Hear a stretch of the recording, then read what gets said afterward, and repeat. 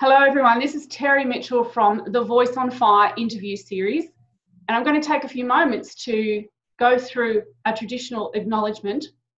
I would like to acknowledge the traditional custodians of this land, the people that are the traditional owners and the land that I work on and that I live on, and to pay my respects to the elders, the past, the present and the emerging, and from my ancestors to yours, I say sorry. And I get quite emotional when I do that, because I really wear that sense that Australia is hurting in a lot of ways, but it's the traditional people and their ancestors who are really in a situation where they need to be heard. And today's Voice on Fire is quite special because I get the chance to speak with Stanley, who is somebody that's got a really important message to share. And Carly's from New South Wales, and as the CEO and founder of Deadly Connections, I wanted to hear directly from Carly, her message and what her amazing mission is and what she does, which I think is really quite just... It's quite, not only is it an essential service, but it's one that I think a lot of people probably don't really understand what really goes on. And just from my own, you can hear I'm mumbling. I'm so choked up with emotion on this because it really matters to me that this story is heard from the people who really know what's going on. So without me going on too much more, I want to introduce Carly. Thank you for joining me, Carly. It's an absolute pleasure to have you with me today. Thank you for having me. So as I mentioned, you're the CEO and founder of Deadly Connections, and I'd like to let people know a little bit more what it is you do. These are the three questions I usually ask. What is it you do? Why do you do it? And who do you do it for? So let's sort of start off with that. Yeah, so we are Deadly Connections Community and Justice Services, and my husband and I created our organisation in direct community response to the overrepresentation of Aboriginal, our First Nations people in both the child protection and justice systems. So we're based in New South Wales, and we work with Aboriginal people, families and communities, but particularly those impacted by the child protection and justice systems. We aim to positively disrupt intergenerational disadvantage, grief, loss and trauma by providing holistic, culturally responsive interventions and services to First Nations people and communities, again, particularly those impacted by the child protection and justice systems. So our vision is to break cycles of disadvantage, trauma, child protection and justice involvement so that our First Nations people can transition from from surviving to thriving. Absolutely, yeah, wow. And you look, the biggest challenge that I hear in all of that is you're up against the system, and you're not just there supporting your people, you're also trying to break stigma, you're trying to address misrepresentations and just a system that's essentially biased. Would you say that that's the case? Yeah, I mean, we can only speak from our experience, and in our experience, the system is inherently biased. It's built on a foundation of, I guess a white person's world, a non-Aboriginal person's world. It doesn't. The foundation of the system doesn't take into account our cultural, social, economic, spiritual, mental, and physical needs.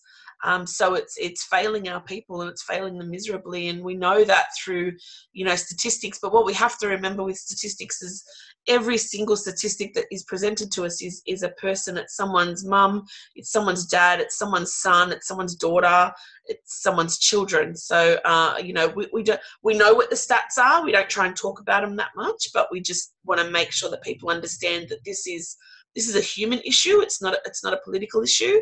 It's if one of us wins, we all win. So we need to make sure that any support that we're providing people, particularly Aboriginal people, it targets the community, because we can't just work at an individual level when we face so many shared challenges across different Aboriginal communities across Australia.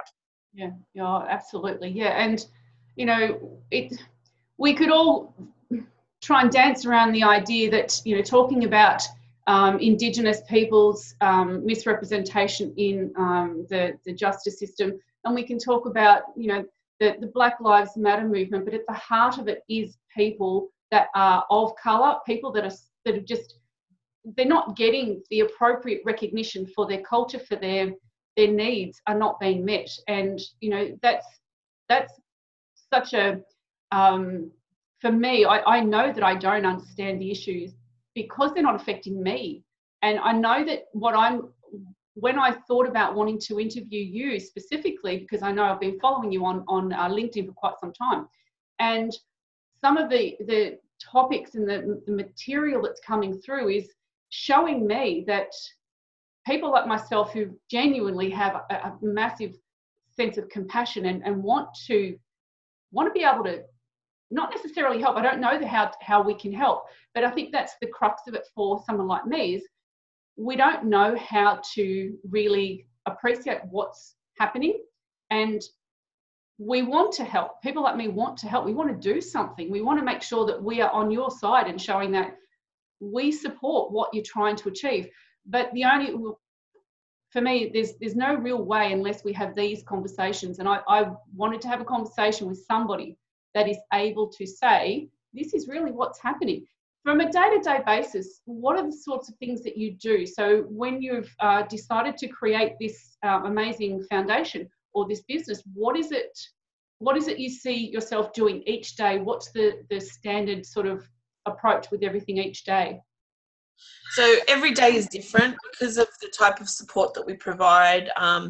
You know, we often intervene at times that are very critical for families. So we provide grassroots programs. The two programs that we're providing at the moment are our Deadly Families project, which works with First Nations mum and or dads with their own history of child protection and or current involvement with the justice system. We know that their parenting skills have been disrupted. So we work with them and we address child protection concerns to try and reduce and minimise the risk of children being removed. You know, if the children have already been removed, then we look at trying to get them restored or keeping them connected to their family, their culture and their community. And then the other project that we have at the moment is our Street Smart project, which was on the project the other night. Yeah, and that's an intervention. Yeah, you seen that? Yeah, yep. Great.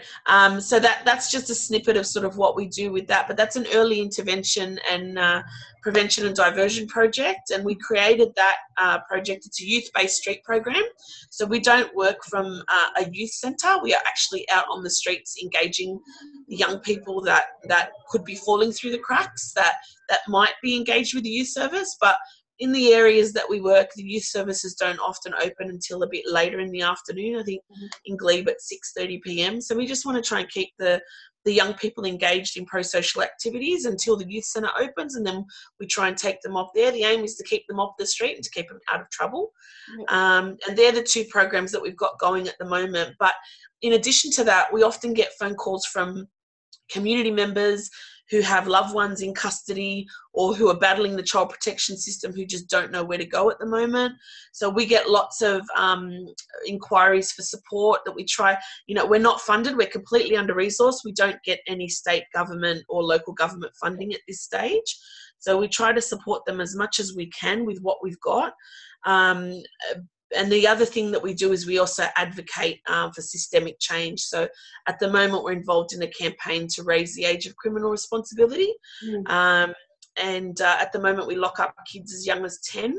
We are advocating that that's raised to 14 in line with international standards, and that we focus more on programs such as the Street Smart project, where we can divert young people away from the criminal justice system, because we know sending them to prison doesn't work. We know sending them to prison makes them come out worse than what they went in. There are many other ways that you can get involved in. I know, you were talking about how to get involved, Terry. And if you head over to our website, we've got a list of deadly ways to get involved. And there's a whole range of options of things that you can do to support our work. Fantastic. Honestly, I'm astounded by the amount that you achieve, and you're not funded. I cannot believe that a service as vital as what you do doesn't receive any funding at all. So we get a small amount of funding from the Australian Drug Foundation, which has helped us sustain the Street Smart project.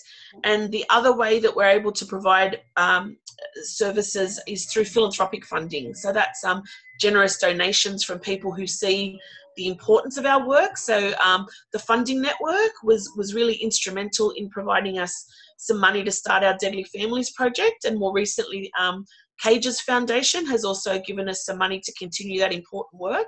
Without that money, we wouldn't have 1 cent to do what we're doing.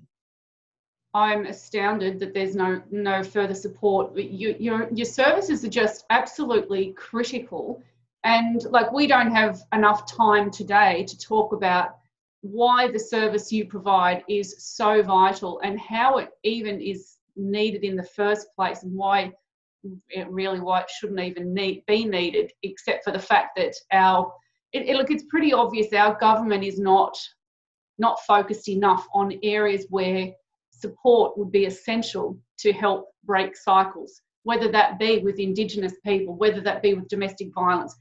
It's almost like too little too late, and I applaud you for what you're doing. I think what you're doing is not just essential, because obviously wouldn't, in one sense, and I don't mean this in any way that dismisses the situation, but just to try and say it from how I see it, it really doesn't matter if you are an Indigenous child, or if it doesn't matter what background you've come from. If you've come to the country and you're not part of what Australia is said to be about, there's just no fairness in the system for you. There's just nothing there to support you, and the support is essential, because for Indigenous people particularly, I know you don't mention the statistics, but obviously for people that are going to watch this, statistics, some of them are going to want to understand those statistics. We might have some links in the description for the video, just to send them off to different locations if they want to find out a little bit more. I totally believe, yes, it is about people, it's about families, it's about, as you say, someone's son, someone's daughter, someone's child, someone's parent. We need to keep families together, but we also need to recognise people's culture and the significance of that to Indigenous people. And I just think what you're doing is amazing, and the fact that there's no funding for it is, I'm floored. I really did not know. And I want to quickly flick to something that you mentioned. I believe it was your husband that was on the project, and he was talking about the Indigenous projects that you've got going on. Do you want to just maybe share a little bit more about that? Yeah, so I've already spoken about the 2 projects that we've got happening at the moment, but I think one of the really key messages that we wanted to get across on the project was the amount of money that's currently being spent on our child protection and justice systems. Yep. So 2018 financial year, $10.2 billion was spent in New South Wales alone on our justice system, which includes courts and police and everything else. But that's $10.2 billion. And, our people, in terms of statistically speaking, are 24 times more likely to be imprisoned than non-Aboriginal people. We know that, our young people are more likely to come to the attention of police. If they come to the attention of the police, they're more likely to be arrested. If arrested, they're more likely to be convicted. If convicted, they're more likely to be sentenced to a term of imprisonment. So, we know these things. The other thing is, we get referrals from government agencies, which demonstrates that there's a need for our service. There's nobody else in New South Wales doing what we're doing at the moment, so we're not here to duplicate anything. We're here to provide a culturally responsive service where we can. So at every opportunity that we can, with the resources that we're given. Our service is vital. Like it's so important, particularly for our communities, because they feel comfortable working with us. Yeah, I would absolutely, 100%. And for those who may not have seen the project, and for any of the international viewers of this particular video, There will be a link to the Facebook page where the reference to the project. It's a TV program that's like a news and current affair program in Australia.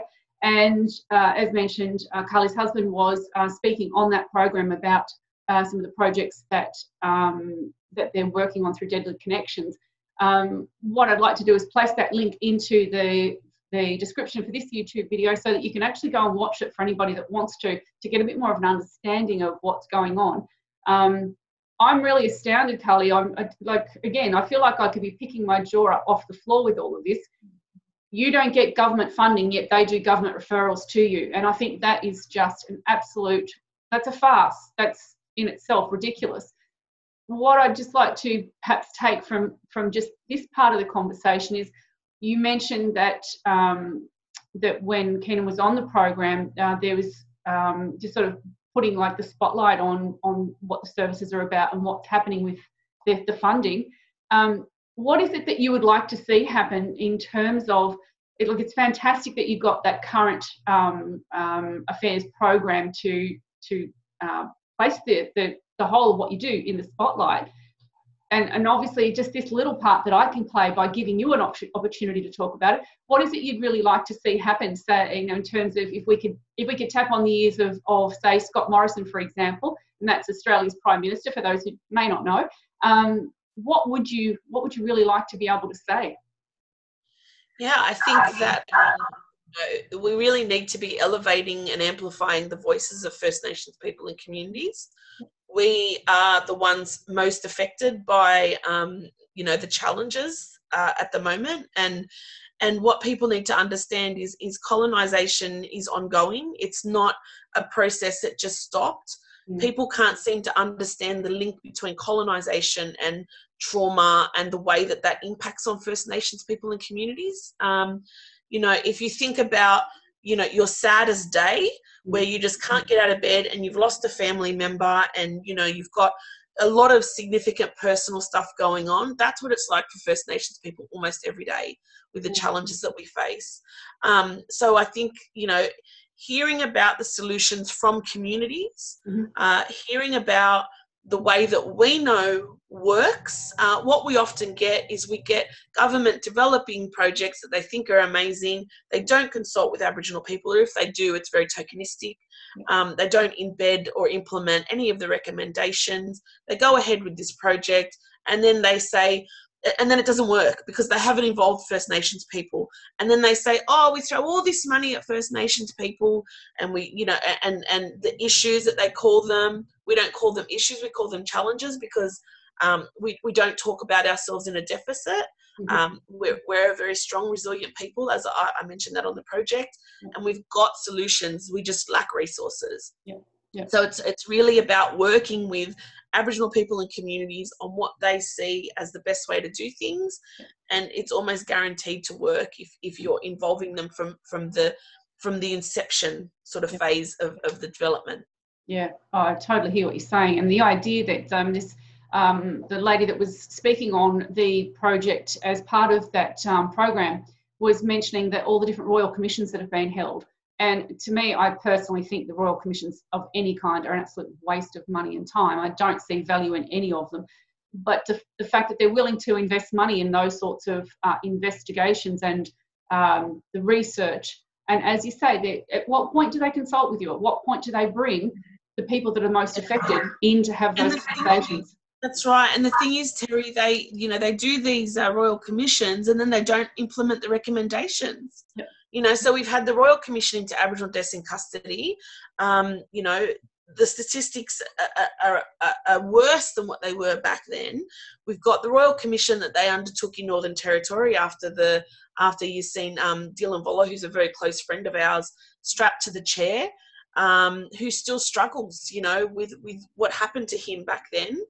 And, you've got the Pathways report that was done by the Australian Law Reform Commission. The government hasn't even responded to that report yet, where they've made really, really key recommendations around both the child protection and the justice system. The government's yet to respond to that report, and that's 2 years old. Oh, that's just so typical, isn't it? It's just so typical. It's like there's no priority. Unless it's making money for the country, you know, at what point do they care? And that's the really tragic part of it. You know, people, I kind of, as I was about to kind of go off on another tangent there, I immediately recall the whole Rio Tinto blasting of their the lands. Yeah. That made me feel sick. And, you know, the idea that there was no one held accountable. There's no one held accountable. And to me, it's almost like there's just no, if it involves the Indigenous people, it's like it's just in that too hard basket, let's not deal with it. And I find it's to me, that makes me really quite angry on behalf of all of, you know, the current Indigenous people and their ancestors, because if we don't take some degree of ownership of the participation that we've all had in some way, shape or form in allowing this situation to ferment the way it has, because we've just never, we're never giving it enough constant attention. It's like, okay, oh, it's a bit of noise over here now. Let's just, that's a squeaky wheel. We'll oil it now and it'll go away. Like, well, no, that's not what happens. These people are like, I want to raise, the one thing I keep wanting to come back to, and my mind goes off on 1,000 tangents, but the one thing I really want to come back to, for those who are not familiar with the Indigenous heritage of Australia, I'd like just to have you just put into a context the significance of the Indigenous people of Australia. You know, they're the oldest living culture. You know, share a little bit about what that means to you. Yeah, I mean, you know, our connection is to the land. We, you know, our histories and our culture is passed down through our sacred sites, you know, and through our own landmarks. You know, the Opera House isn't a place of significance for us because it's been man-made. You know, we've got sites that predate, you know, there's discussions around 120, 150,000 years, maybe even more. Yeah. So, you know, yeah, I can't even really put into words how important it is to us, because that's the foundation of all that we know, you know, and our culture. And it's just, you know, I guess people think about, you know, when vandals break into graveyards and decimate and you know, graffiti, and people are outraged. You know, it's where people are laid to rest. It's supposed to be a nice space. It's you know, a similar thing for us. It's sacred sites are the same for us. You know, burning down of a church. That's what it feels like for us. You know, the church in Paris that got burnt down, they raised, I think, $50 million or something within the first day of that church burning down. Yeah. We don't get the same respect for our sacred sites because it's not within the, I guess, the non-Aboriginal framework of what a special place is supposed to look like or feel like. Yeah, absolutely, and I think that's what's really tragic, is we're not able, for some reason, we just don't seem to make the connection between what we see as significant and why that would be seen as significant in a different context for someone else. And for me, it's really is. It's about, and something you mentioned earlier, you know, if we were having a sad day and you know, we'd lost somebody and we didn't want to get out of bed, that sort of feeling, I actually wanted to say, Carly, I imagine that would be then amplified by 10 for how you guys really feel what is happening, because ultimately your culture is between, as we acknowledge at the moment, between 40 and 60,000 years strong. And yet in the last 200 odd years, my ancestors have come along to this land, and it's like, we just don't care. And I'm not trying to downplay the significance of some of the good things that can come from the colonisation, but we have to acknowledge that there is going to be a massive emotional trauma and also a disconnection from what is your own, as you say, the cultural connection to land. And we need to be able to have these conversations and feel that we can acknowledge each other. And you know, I've often heard that the people of the non-Indigenous heritage are saying things, well, you know, that's history, just get over it, move on. And it's, when I hear that, I'm actually quite emotionally shocked that people would feel that desensitized to the whole story, because it means to me that there's maybe just not enough conversation happening about the significance of connection to land. And I got very emotional when I was doing the traditional acknowledgement, because I find there's just such an immense sense of love within the Indigenous people about their sense of who they are and their connection to their history and their storytelling. And I love hearing the fact that you call your people the mob, because it just, to me, that's like a big heartfelt hug of your people. That's what it feels like to me when I hear that. And it's like, I feel like my people don't even know what that's like. And I think what we miss out on is because we don't come from it. We're from a very nuclear, individualized, it's all about me kind of culture. And that's historical. We've had that for centuries. And here you are, your people are the people that are all about connection. And that word just means so much. And it does. And that's why, you know, when we refer to our elders, we call them auntie and uncle. Like I was actually working the other day, and my 2-year-old and came into the office, and I had a photo up on the computer, our first sort of team photo with all of our staff members. And I asked my 2-year-old, who is it? And he named every single person there as mum, dad, because it's Keenan and I. And we had another 3 people in the photo, auntie, and uncle. Because that's his worldview. Everybody is family. Yeah, that's adorable. You know, that's how we operate, and that's how we've survived. We're communal. There's not an Aboriginal word for please or thank you, because everything is shared. Yeah. You know, you give to me one day, I give to you the next time, and that's the way we operate. You know, there's not a person in our community that couldn't knock on our door for something to eat or somewhere to stay, and vice versa. You know, if we needed it, we'd be able to find somewhere to stay. You know, that's just the way we operate. Yeah, and I just think that's just that, again, that really hits me in the heart, because that's like, imagine if we were open to have these conversations on a regular basis, so that there was always that understanding. If someone was able to ask someone who is of an Indigenous background, please explain to me so that I know, so I understand, and then to really listen and hear. Because just by opening up these channels of conversation, we get a chance to have a better understanding. Because if I don't understand, or if I don't know, that really ultimately makes me ignorant, whether by choice or by pure situation. And ignorance is some of it's one of the most toxic things we can have, because if we're ignorant, we act, generally speaking, without consideration for someone else's way of life.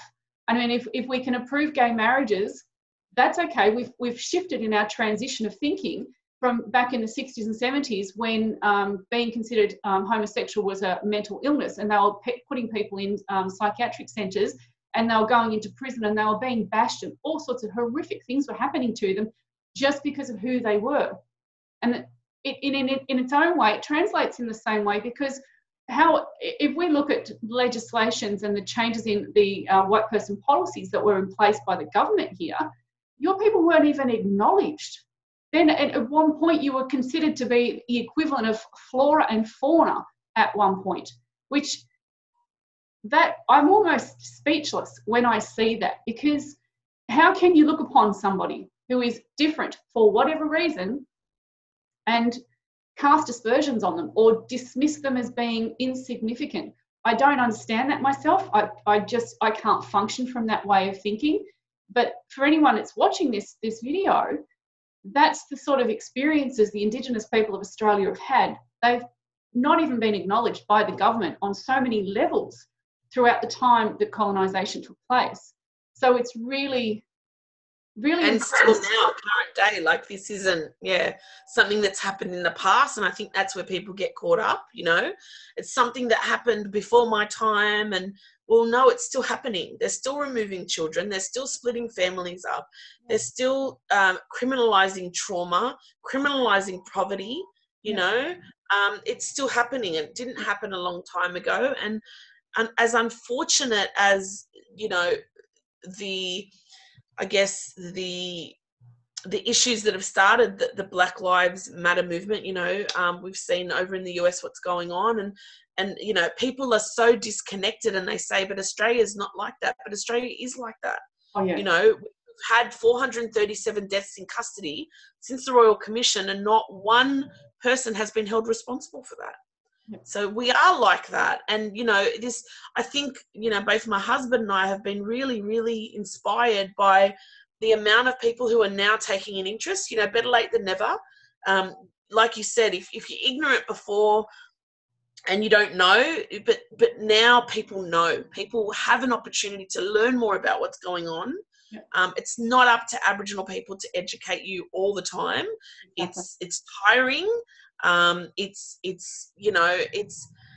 It's better for your growth that you understand what's going on, and for your awareness, because people just get online, and I don't read comments generally around stories, because there's always those negative people that'll just say, how about you don't commit crime? Yeah, exactly. It's like, really, like, if it was that easy, we wouldn't be in the position we are, Yeah, exactly. Because we need a whole transformation of the justice system, because it's just, defunding, and, it's just, it's crazy, and it's not going to get any better until the people who are not directly affected are as outraged as the people that are, and stand up and say, we don't want this anymore. We don't want to spend our taxpayers' money on interventions that don't work. Prison doesn't work. We know that. Recidivism rates tell us that. Absolutely. It doesn't work. Nobody comes out better.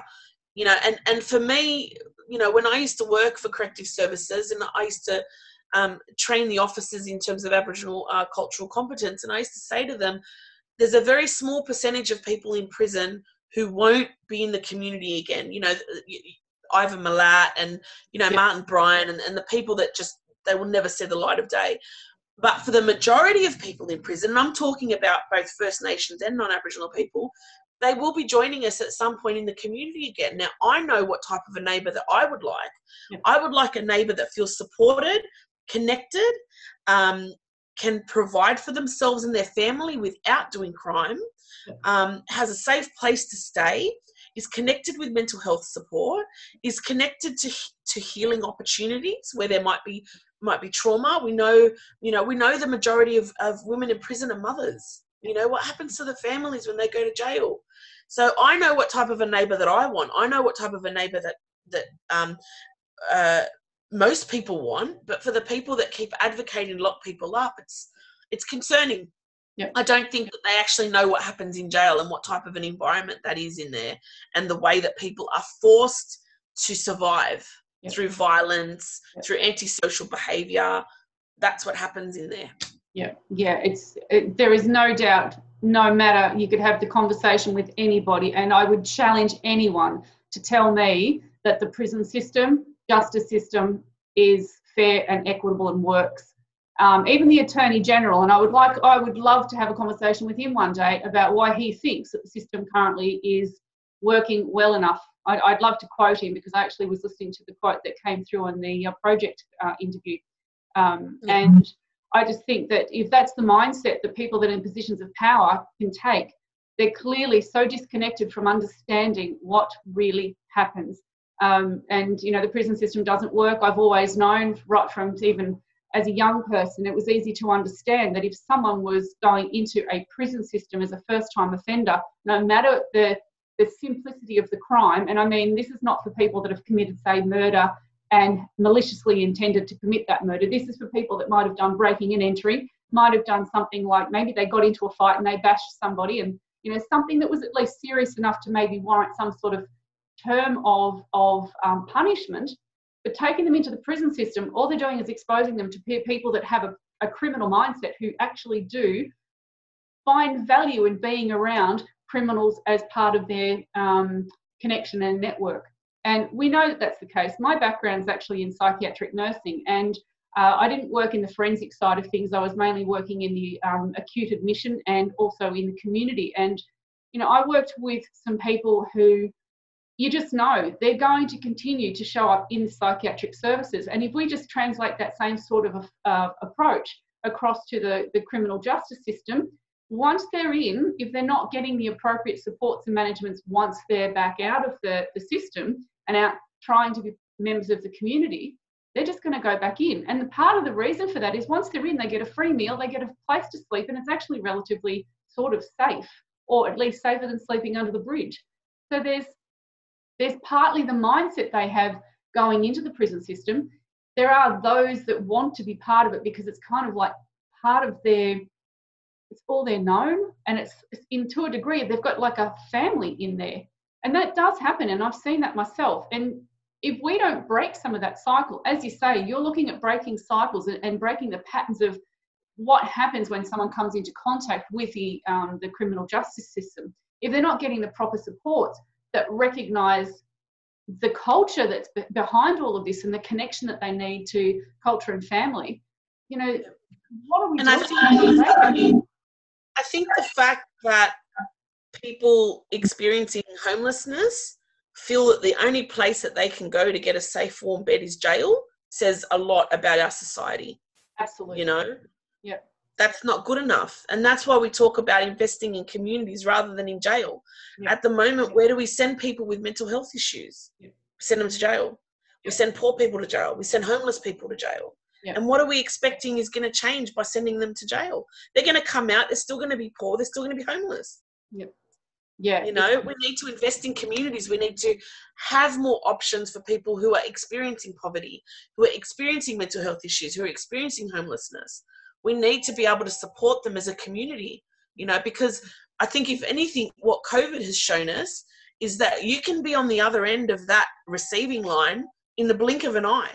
Nobody could ever have anticipated COVID and what that would look like and what it would do to industries and to families and to businesses, you know. Many people had to experience our Centrelink welfare system for the first time, and they didn't like it. Yeah. And changes were made. Changes were made to speed up processes. Money was increased, you know. Why can't we do that all the time, you know? Exactly. Why do we need to have an absolute fundamental crisis before we take action? And I've been critical of all the systems of Australia and pretty much the global systems. We, particularly as Australia, and as much as I'm very proud to be, you know, able to be in this country, and I do understand from many conversations I have that Australia is one of the better countries to live in. I totally appreciate that. That's fantastic in the way that it happens for me.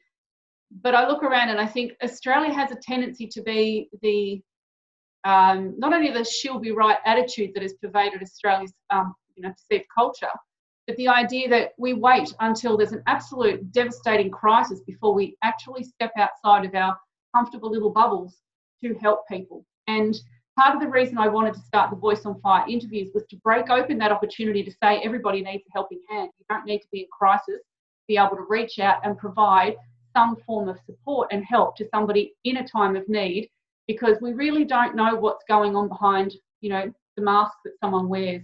You know, I could go out in the street and smile my face off, but what's going on for me inside? What is really going on? And we need to think about that. And as you've mentioned, if someone's having a bad day and they don't want to get out of bed and they're feeling awful, that's you know, we can have those sort of days. But if someone's going through that because of other factors and circumstances that we don't know about, at what point do we step up and say, you know what, I have a responsibility to my fellow human being? When do we do that? And that's why I wanted to create these platforms and give people like yourself the chance to say, hey, we need to be heard. We need to have these conversations. There are steps we can take. There are things that we can do. And I just want to applaud what you and Kenan are doing. What you're doing is absolutely incredible, because you see not only a need within the community for your people, but in the face of the ridiculousness of not being funded, you're still going with your total heart and soul into this. And, you know, I saw within the interview on the project some of the young kids and the engagement that you had on the street that was you could see the smiles on their faces. They felt connected. They felt like someone was listening. And then I heard one of them say she was scared of the police. And I thought, you know, what kind of country do we live in where people are saying they're scared of the police? Because that happens in some of the countries over in other, you know, sort of more communist style places where the police are not your friends. So why are we perpetuating that here? You know, where's that connection that we need where we reach out and we help everybody? And I think that's something that, you know, you guys are just doing in, you know, by the bucket load. And I think, you know, hats off to you for what you do. I think it's amazing. And just to sort of come back to something that I was talking with you about earlier, are there any other things that you want to see that you would like to reach out to people and ask for us to either do in support, or is there anything you could recommend that we do? And I believe you were talking about some funding that you were looking to obtain. Yeah, so we have a GoFundMe page set up at the moment, and if you go to GoFundMe and you search Deadly Connections, it'll come up, and maybe you can also include the link in the story. But what we're trying to do is we're trying to create a cultural community and social justice hub for justice-involved people.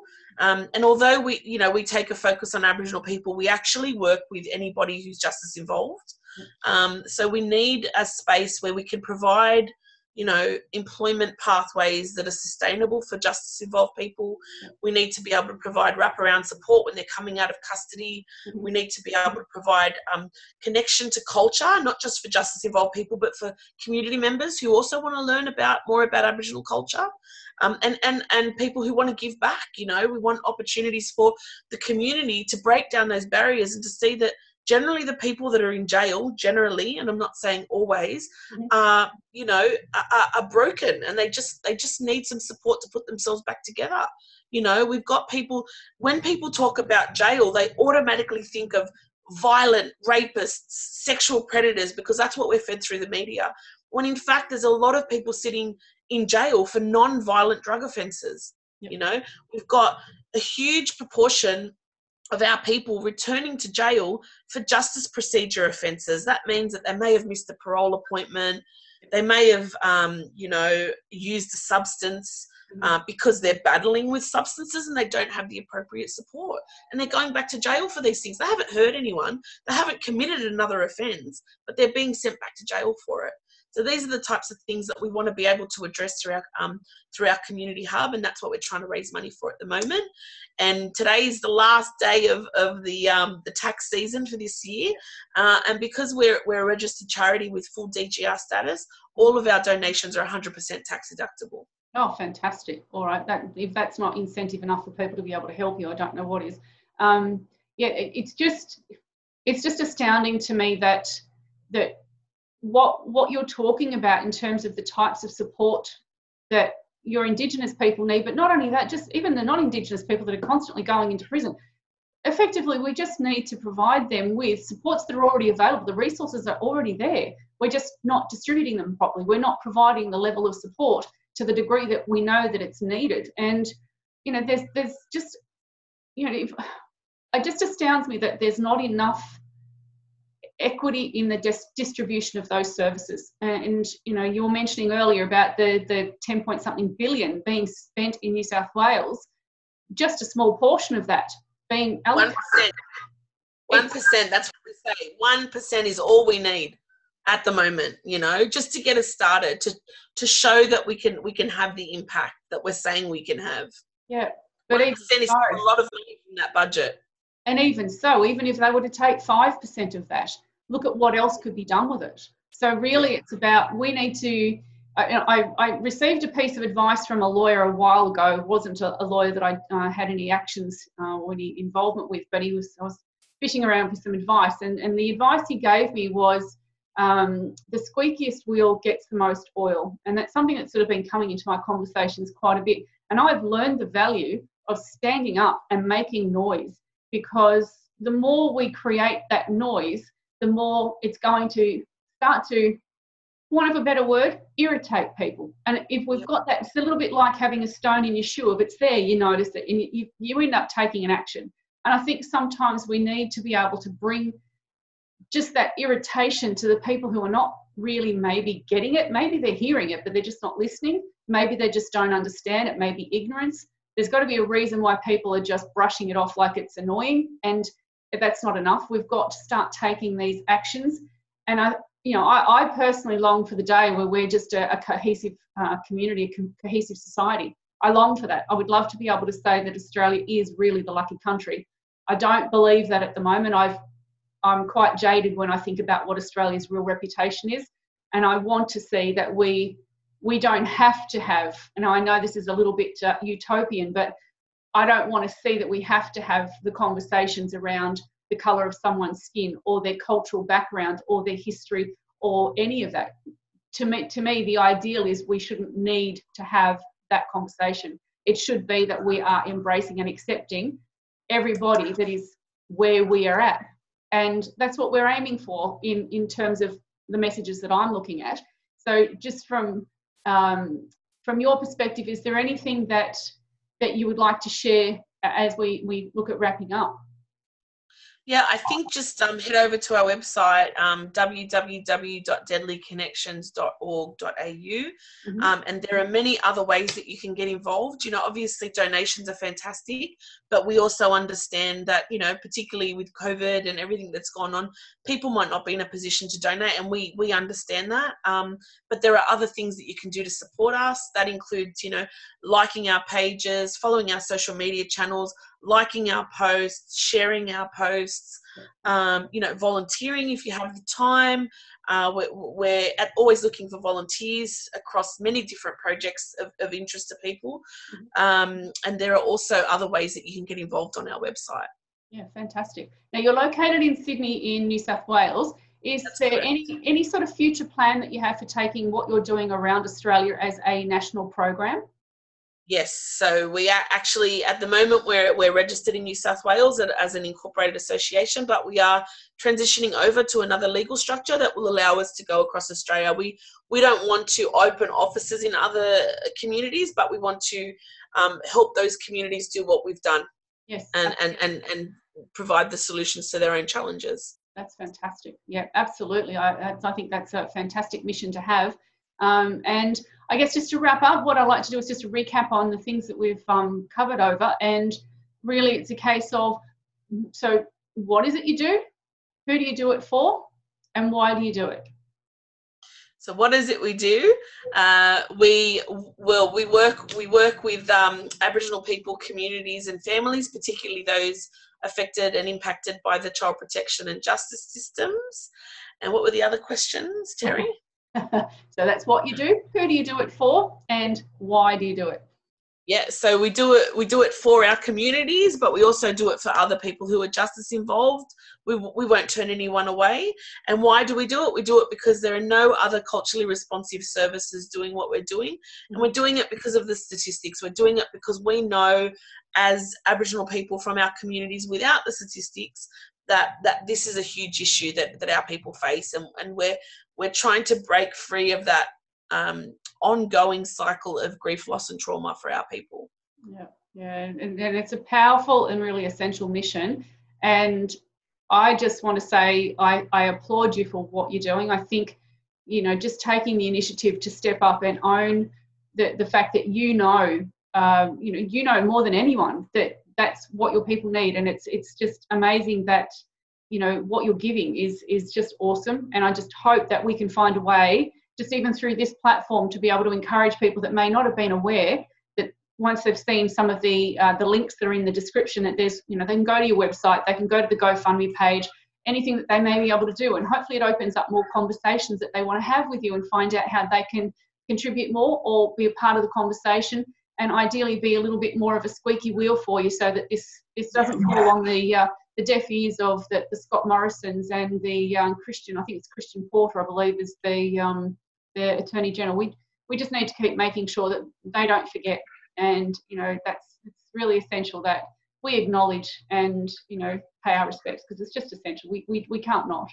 So on those notes, thank you so much, Carly. I've really enjoyed this conversation. Thank you for sharing and letting everyone know exactly what Deadly Connections is doing in the world. Thank you. Thanks for having me. My pleasure.